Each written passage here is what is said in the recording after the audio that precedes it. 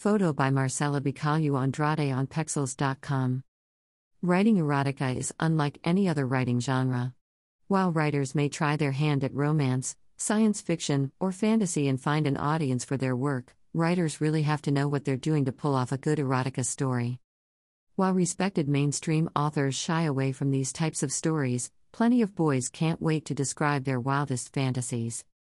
One such boy is Gary, not his real name. He announced on a popular social media site that he specializes in erotica. Really? Gary is not the most talented writer to begin with, so I wondered about his erotica work. I hopped over to another website, looked up his name, clicked on his book, and read the preview. 5 sentences into the story I was already shaking my head and I remembered my author friend's words, when done correctly writing erotica can be nice and exciting but you really have to know what you're doing. If not, the whole story becomes laughable. I read the excerpt of the book to a few friends and they dissolved in peals of laughter. The whole thing was so absurd. Not just the erotica part but the whole writing style.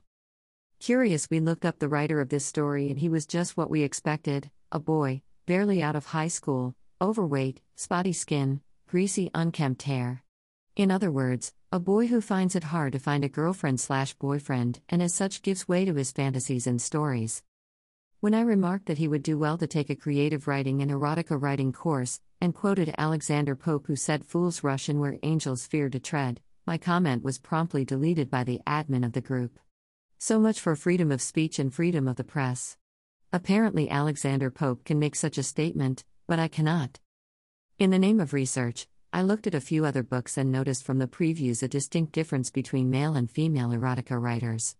Female writers write with elegance and subtlety, concentrating on the forbidden, the mysterious, and the dangerous, while the male writers were much more aggressive and domineering.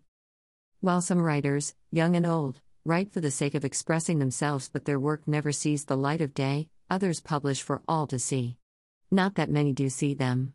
These self-published works are soon swallowed up by the masses and disappear into oblivion. My advice to anyone who wants to write erotica: read at least 10 books on the subject. Not self-published books, but books published by traditional publishers. Don't just read them, study them and make notes. If you think you have a story, before you even write or type one word, remember the phrase, fools rush in where angels fear to tread. https://dumaconcepts.godeddysites.com/ www.conniemanero.weebly.com